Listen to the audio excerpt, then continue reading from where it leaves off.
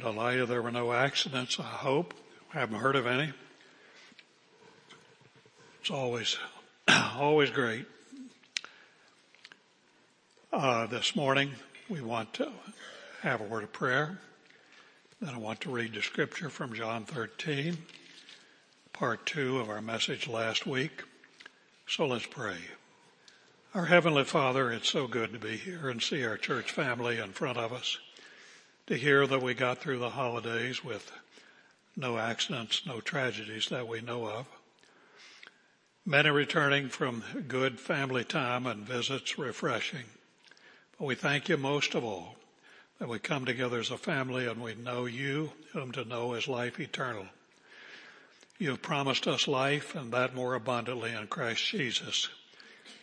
And in spite of pains and sorrows that all of us know, we've got that superabundant joy, that peace that passes understanding in Christ Jesus.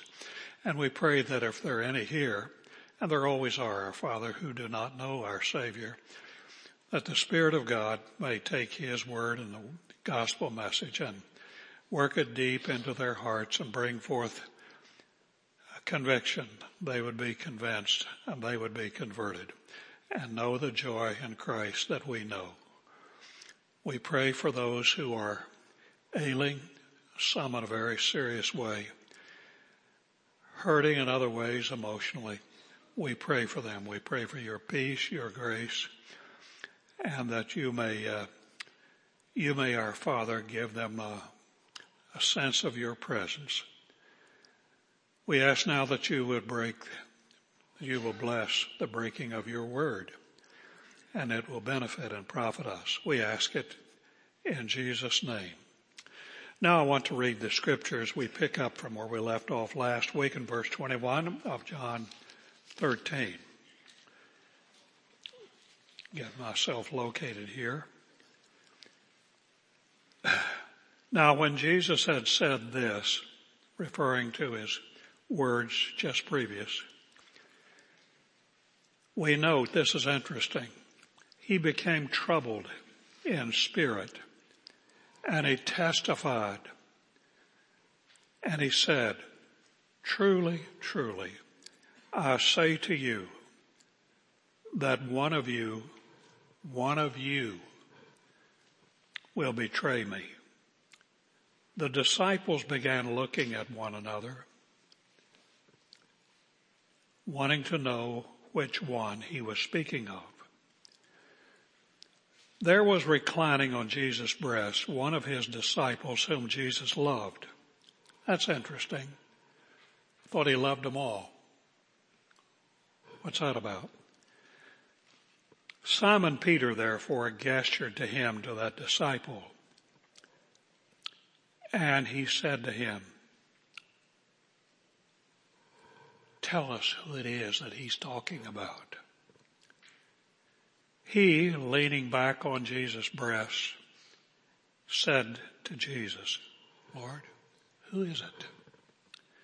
Jesus therefore answered to him, not to the whole group, this is the one for whom I shall dip the morsel and give it to him. So when he had dipped the morsel, he took and he gave it to Judas. Now only John and Peter know. The son of Simon Iscariot. And after the morsel, this is something, Satan then entered into him. Jesus said to him, what you do quickly. Now no one else of those reclining at the table knew for what purpose he had said this to him. Some were supposing because Judas had the money bag, he was the group treasurer, that Jesus was saying to him, buy the things that we have need of for the feast, the Passover. Or else they thought he was saying that he should give something to the poor. So after receiving the morsel, he went out immediately. and it was night. Well, obviously. So why did John write that? As people were coming in this morning, and I was out here as I usually am, greeting everybody delightfully, for me at least. I don't know about them. One of the members, not a member, but somebody who's been attending here, whom we shall not identify and didn't say anything wrong, but was talking about the condition of his wife, who's in a very bad way, and then gave me just a tad of his church history. Some of you, I expect, can relate. And he said it had been kind of harsh. And he rattled off a few things, and he said, a lot of betrayals. That's a word I expect you, and I know I can really relate to. Well, that's prominent in this passage. Right here in verse 21, I want you to notice something.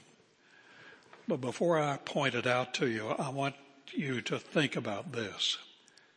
When it comes to the Lord Jesus, it's sometimes hard for us to get our minds around, because on the one hand, we think of him as the Son of God, the second member of the Trinity. That's correct. But then there's his humanity, which we memorialize at this season of the year. The Son of God, in a mystery we can never fully get our heads around, he entered the world as a human being. We call it the incarnation. Blended, not reduced in any way, blended his deity with full humanity. And so when it comes to Jesus, we've got to remember we're dealing with the God-man, not half man, not half God. We're dealing with one who in his own person, just like us, except without sin. Now what all this has to do with this verse, I'll show you. He was a sinless human being, but he had to be a sinless person, but he had to be a human being in order to die for our sins, to live under the law and to go through all the stuff that we go through. And so we note in this passage, never forget that. Sometimes we think about putting Jesus on the cross. Now I've said this many times. And we think there was some sort of divine anesthesia. The things that happened to him because he was also God in the flesh. Well, they didn't hit him. They didn't abuse him. They didn't rip him up the same way they rip us up. That's not true. He went through hell on earth. I'm oversimplifying it, but it's as if, I like to say that the deity part of it, you can't do that, but it's as if you turned that switch off so that he could endure what he endured as a human being. Wow, that puts it in a different light. And all of a sudden, the man Jesus here is deeply grieved. He understood what was coming. That was the deity side. He saw it all, and yet here he was at this dinner. He had washed the disciples' feet, and there was one among that crew who was shortly going to do his dirty deed and betray Jesus. Jesus knew it, and there he saw it. And as a human being, I cannot imagine how that agonized his soul. All of a sudden, the foot washing and all of that was finished. A little speech that Jesus made just after that. It's still going on. We're breaking into the middle of it. But after that, it settled on the Lord's Spirit. And in verse 21, when Jesus had said this, he became troubled in spirit. Everything was just bubbling up inside of him like acid reflux. And he testified, he was bearing witness to his disciples. He wanted them to hear every word. Truly, truly. If you have the King James Version, it was a verily, verily. Anytime you see that in any of Jesus' remarks, put an accent point after it. He wants you to understand the truth of what he's saying. Verily, verily, truly, truly, I say to you, that one of you, one of the 12, my closest associates, is going to betray me.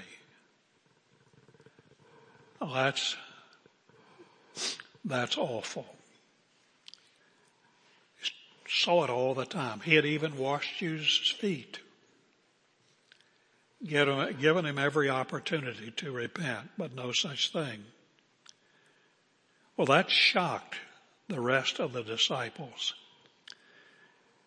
And Peter was over here and he leaned back on John. They were all reclining in the custom of the day. Who's he talking about? Ask him. John leaned back on the chest of Jesus. Who is it, Lord? And Jesus says, I'm about to take a morsel in their custom at dinner and dip it in the sauce, and I'm going to give it to somebody. That's the one. He wanted the record to show. It's all very important. I'll try to help you see that. He says, the one that I give it to, that's the one. Now only 3 of them know. Of course, Judas. He dips it in the sauce and he hands the morsel to Judas.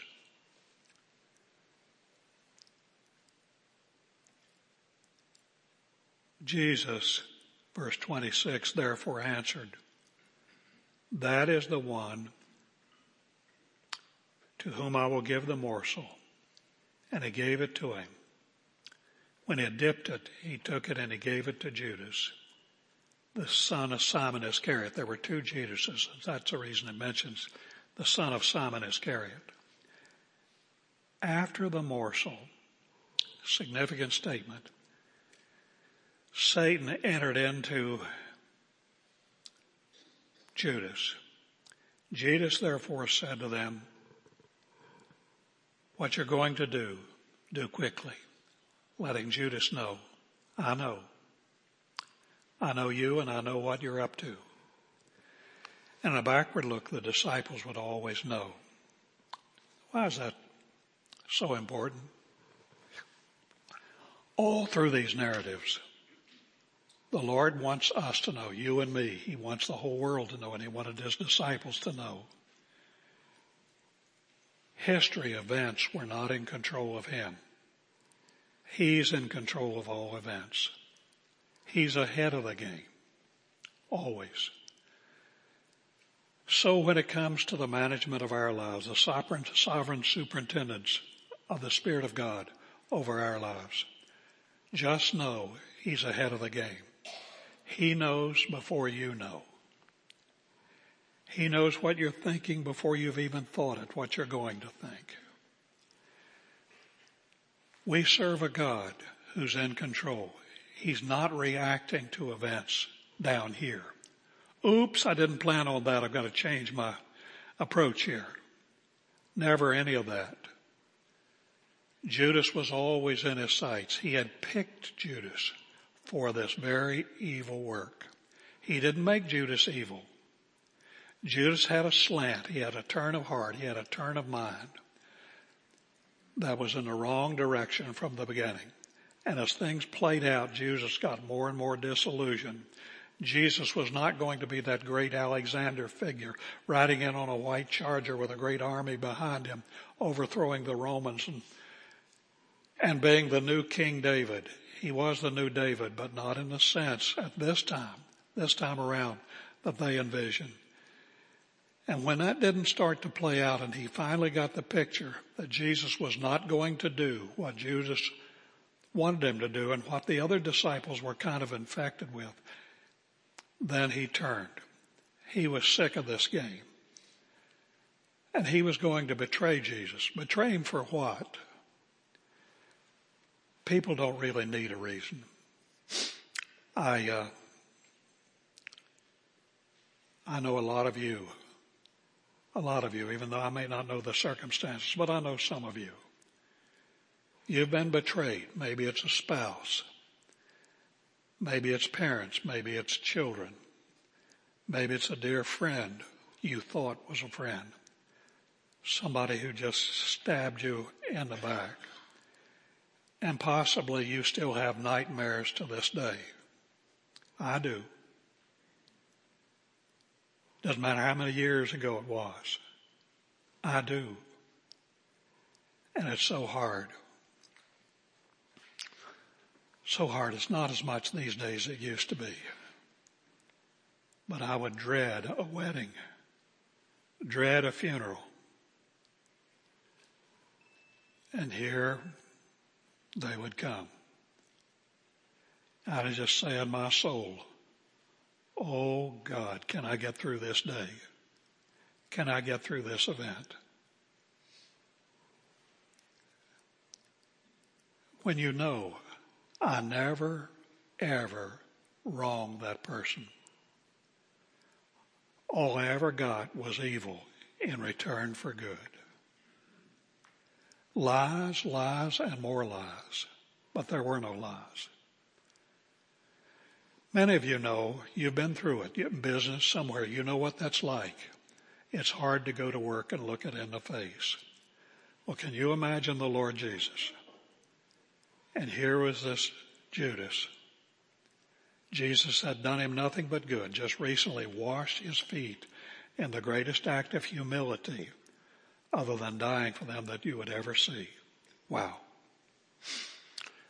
So if you're hurting, if any of you are bruised and beat up, and some of you have been bruised and beat up maybe in a church somewhere, you just feel betrayed. You don't want to go back. That's a very human reaction, but you just remember this. The Lord was betrayed in a way and at a level that you've never been. Don't ever think, Lord, you don't understand. He understands better than you can understand.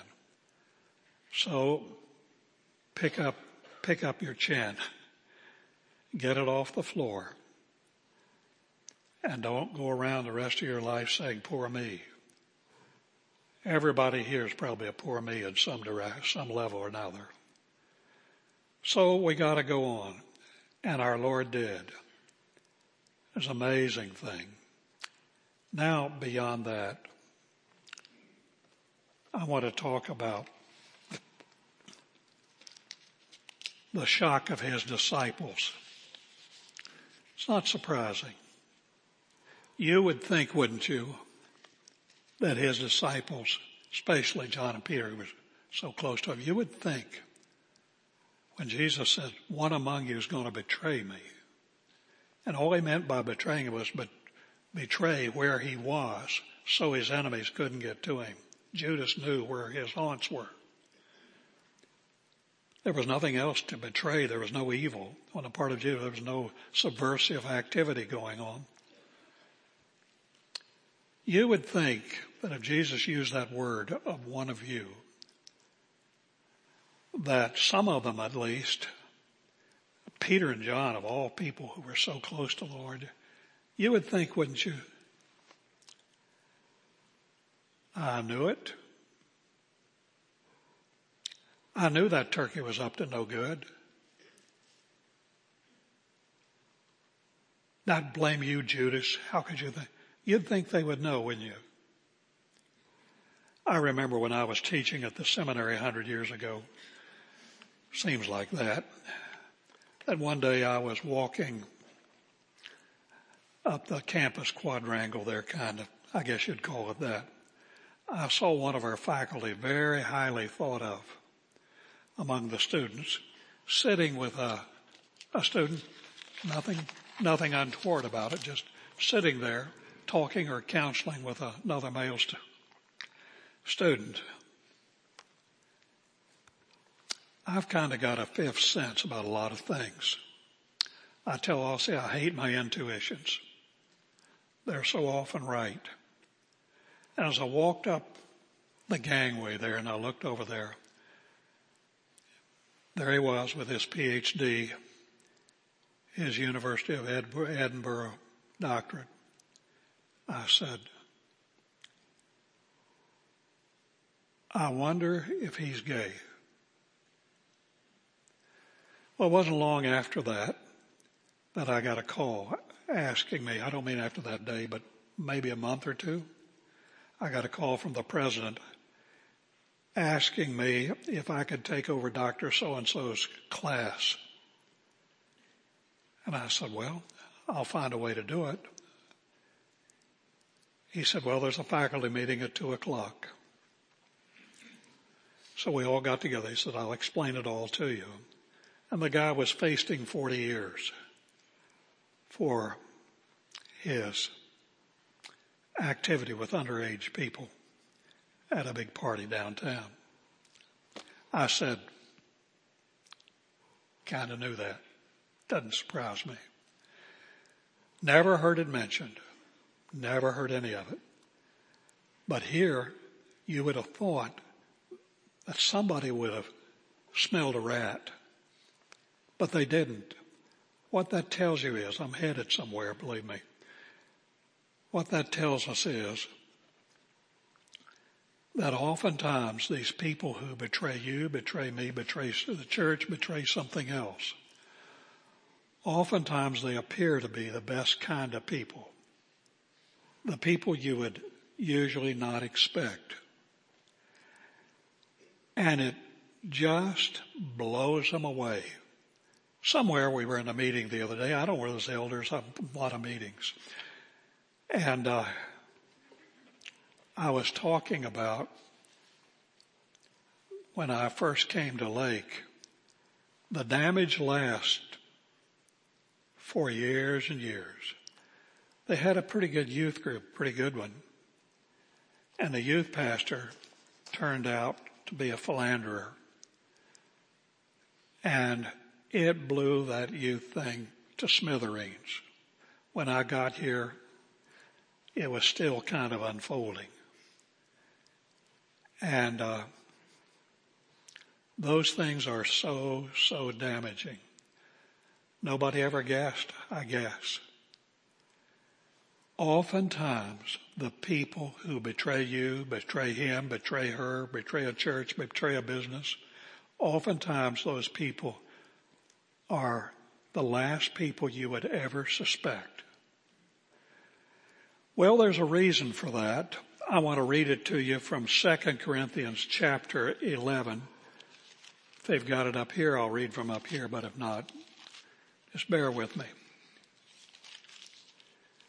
Paul writes in 2 Corinthians chapter 11, he's talking about some people that congregation in Corinth, or any congregation, should be alert to.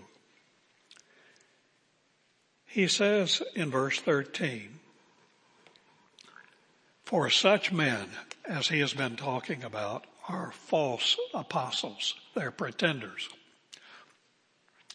They're deceitful workers, disguising themselves as apostles of Christ. No wonder. Now here's the explanation. An explanation for a Judas, explanation for a lot of people. For even Satan disguises himself as an angel of light. Go ahead. Therefore, it is not surprising if his servants, get this, it should never surprise you when you get devastated by the revelation of something like this. It is not surprising if his servants also disguise themselves as servants of righteousness, whose end will be according to their deeds. Satan has a plan. He has a whole stable of people. And oftentimes he will insinuate into the mix of churches, into the mix of Christian institutions. Oftentimes They're not the obvious. They're very charming. Men or women, they may be nice looking. Everybody thinks the world of them. And then all of a sudden they turn out to be a Judas type of some sort. Everybody is blown away. I can't believe it. I can't believe it. Well, we understand that. But I say for your protection as a congregation, you can be surprised, but don't get your pins knocked out from under you when that happens. It is a project, a constant project, and we see it all the time, of Satan to insinuate Judases and that type, that destructive type, into the midst of a congregation. And then like a hand grenade at a certain point, he'll just pull the pin and everybody will be shocked. Well, don't go running away. Don't quit. The Judas stuff happens. It always has happened. And it always will happen. And God's in control of it. And they play a part, though we don't always see it, in what God is doing. So that shock to his disciples was surprising, but don't let it surprise you too much. We always weep when someone we thought was surely a dear brother or a dear sister in the Lord turns out to be another Judas.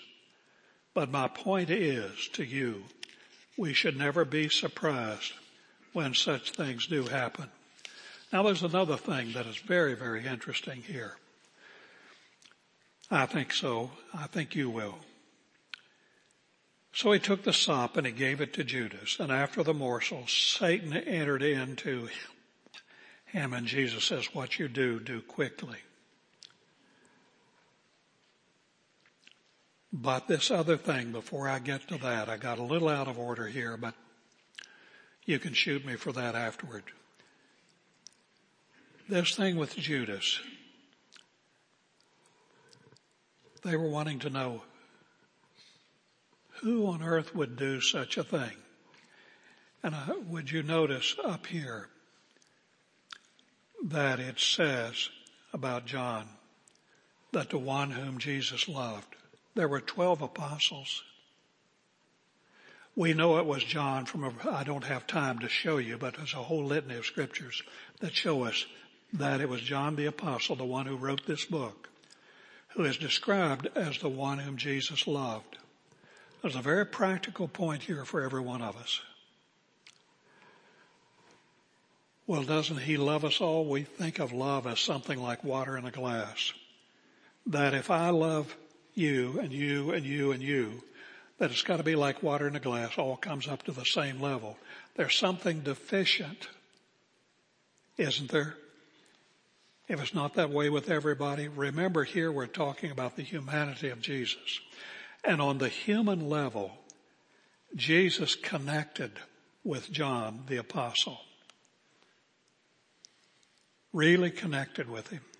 That's why at the foot of the cross, even as he was dying in agony, he looked down at John and he said about Mary, that's your mother. And he did from now on. Well, let's understand something. I wonder if it discourages you that when you think of love, by this all men shall know that you are my disciples, that you love one another. The problem is we think of it oftentimes as an emotion, love. And that's where we run a little off the rails. And we think, I can't.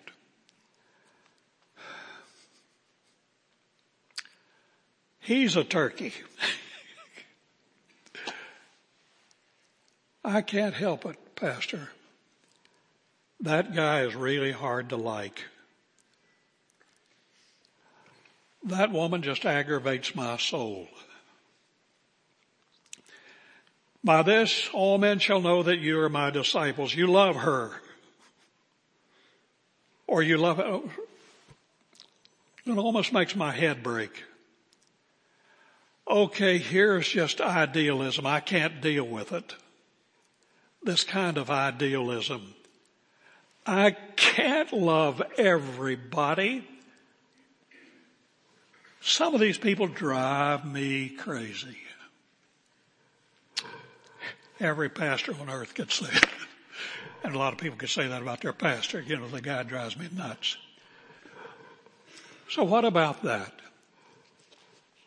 Jesus loved John in a way that he was not that closely connected with necessarily all the others. There was a special thing between them. We've all had that. Don't get discouraged. What did Jesus do at the end? Whose feet did he wash? John's? He washed all their feet. Who did he care for all along the way? Every one of them. Who did he die for? Every one of them. You know, we've got to understand that love doesn't mean pity patter, pity patter. You know, when I say, ooh, I just love them. They're just the best people. Oh, I'm so glad to see them. It doesn't mean, it means you die for them. It means you do what is right. If they're hungry, you feed them. If they're in the cold, you give them shelter. It means you do what's right. It means you are self-sacrificing toward that person like the Lord Jesus was. You care about what happens to them. That's what love means. Don't begin to think that love is such a high target that because you don't go, oh, I just love them, that means it's an ideal. You don't chase it any longer. It means that we do what Jesus did. You die for them. I remember a pastor in Arkansas that it's been 20 years at least since I've even heard from him, but I remember he said one time, talking to another pastor, he said, I said to this pastor, he says, I just love my people. And the pastor says, what happens on a day when you find out they don't love you?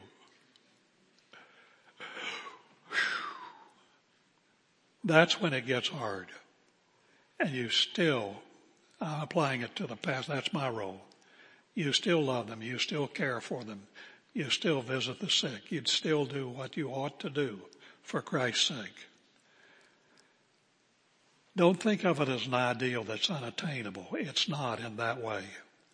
To have emotion, to have that kind of affection for everybody is not the same. There was a special affinity, and we have those people with whom there's a special affinity. You haven't seen them for 30 years, and you run into them at an airport or wherever, and it's just like you've never gone. You know, it's a hug, it's a handshake, it's all of that. We just picked up where we left off yesterday. It's an amazing thing. You won't have more of those kinds of friends than one hand can count with the day you die. They're special. They're special. So don't expect that too much. But everybody here deserves our care. Everybody here deserves our forgiveness. Everybody here deserves our embrace in Christ. Everybody deserves that. We care about them. We care about what happens to them. We sometimes don't care for the things they say. We sometimes don't care for the things they do. We want to kick them in the hiney. You know, things like you may not, but I do. And I don't have much of that to deal with. I've had a lot of it in the past. But yeah. But we rise up for Christ's sake and we do for them what the Lord would have done for them. Always strikes me when I read that about John. Don't feel inferior. There are degrees of brotherly affection, but that's no failure necessarily of love. Well, Judas is identified. And then in verse 27, a scene of satanic takeover. And then Satan entered into his heart. Judas was there. The stuff had been playing out in his mind. He was wondering how he's going to deal with this. He was disillusioned with Jesus. But now there's a fatal step. a fatal step. And then the deal is sealed. There's a warning for Jim Andrews, and there's a warning for every one of us here in this audience. You can play around with ideas of sin. You can fantasize. Judas did his own kind of evil fantasy of betrayal. But there comes a time when you keep pushing it, and you keep pushing it. You leave the door wide open for Satan. And he enters fully and evilly in the heart, and he takes over. And now you're a captive. At this point, Judas was a captive. At this point, he was no longer in control of himself. At this point, it seems he can no longer pull back. That can happen. If you have listen to me, if you have some kind of bitterness eating at your core, if you have something festering in your heart, and you just keep going with it, you have some kind of fantasy going in your heart, Satan will just sit by. He'll sit on that, and then the egg will hatch. And he'll enter into your heart, and you're captive, and you're gone. Deal with those things. You may have that. Somebody in this room, it's likely. It's not possible, it's likely that some of you have something eating at you. Some resentment, some old score, and you still want to settle it. You haven't done anything about it, but you got your chance. Satan will wait for that moment, and then he'll enter into your heart. And then there'll be one of those sad stories that'll play out. That'll hurt you and hurt others, hurt your family, all that kind of thing. Be very careful. If you see that stuff in your heart like Judas, you're maybe disillusioned about something. You're bitter about something. You're resentful about something. If none of you have any of that stuff in your hearts, you're a better man or woman than I am. You've got to pray about it. You just really got to pray about it. You remember that old man that I talked about was the last Sunday who came down? Some of you weren't here. Where were you? But it came down here, when I was giving an invitation in my first church and asked me what size shoes did I wear. You remember that old guy? I had to pray constantly, that the Lord would help me to manage that bitterness. I had dreams for 10 years after I left that church. It was the same dream. I had the dream we had steps you had to walk up to get to a platform to go in the door. That I met that old man. He wasn't nearly as old then as I am now. But I met him, and I could do it at the time. Grabbed him by the collar, and threw him off the steps into the street. I said, "Oh man, don't you ever even think of coming in these doors again." I'd have that dream. But I had to pray and pray. What I'm suggesting to you, don't get to that point where Satan enters into your heart. Because if you let it go on and on, Satan will find that moment, and you'll do something very stupid and very, very hurtful. And then Jesus had said to him, "Okay, guy, I know what you're up to. You're identified. You think this is all in secret." They didn't know what Jesus was saying to him. It was code between the two of them. He told him, "What you have to do quickly." And then John adds that little line. And it was dark. John writes like that. It's a French word for a double entendre. It had two meanings. It was dark, but that was obvious. But he wrote it for another reason. When Judas went out, his world was dark. Satan had entered into his heart. Wouldn't have mattered if the sun was shining at high noon. It was dark where Jesus was going. It'll always become dark when Satan takes over. Certainly with Judas, his destiny was sealed on earth and eternity. He betrayed the Son of God. Be careful, folks. Be careful. We're all vulnerable. We're all human. We're all weak. And that includes you know who. We can all stumble. And sometimes we can make a mess of things and hurt everybody around us. Wreck people around us. Don't let that ever be you. But you can't help being human until the Lord comes. You're a believer. You're born again. You've got new instincts. You've got a power that resides in you that's an overcoming power. But you can't play with the flesh. So be careful about these things. Don't nurse wounds. Don't feed fantasies. Unless you want to run the risk of Satan entering in and taking over. If you don't know the Lord Jesus, we'd love for you to know him. And I want to urge you to acknowledge him as the Lord and Savior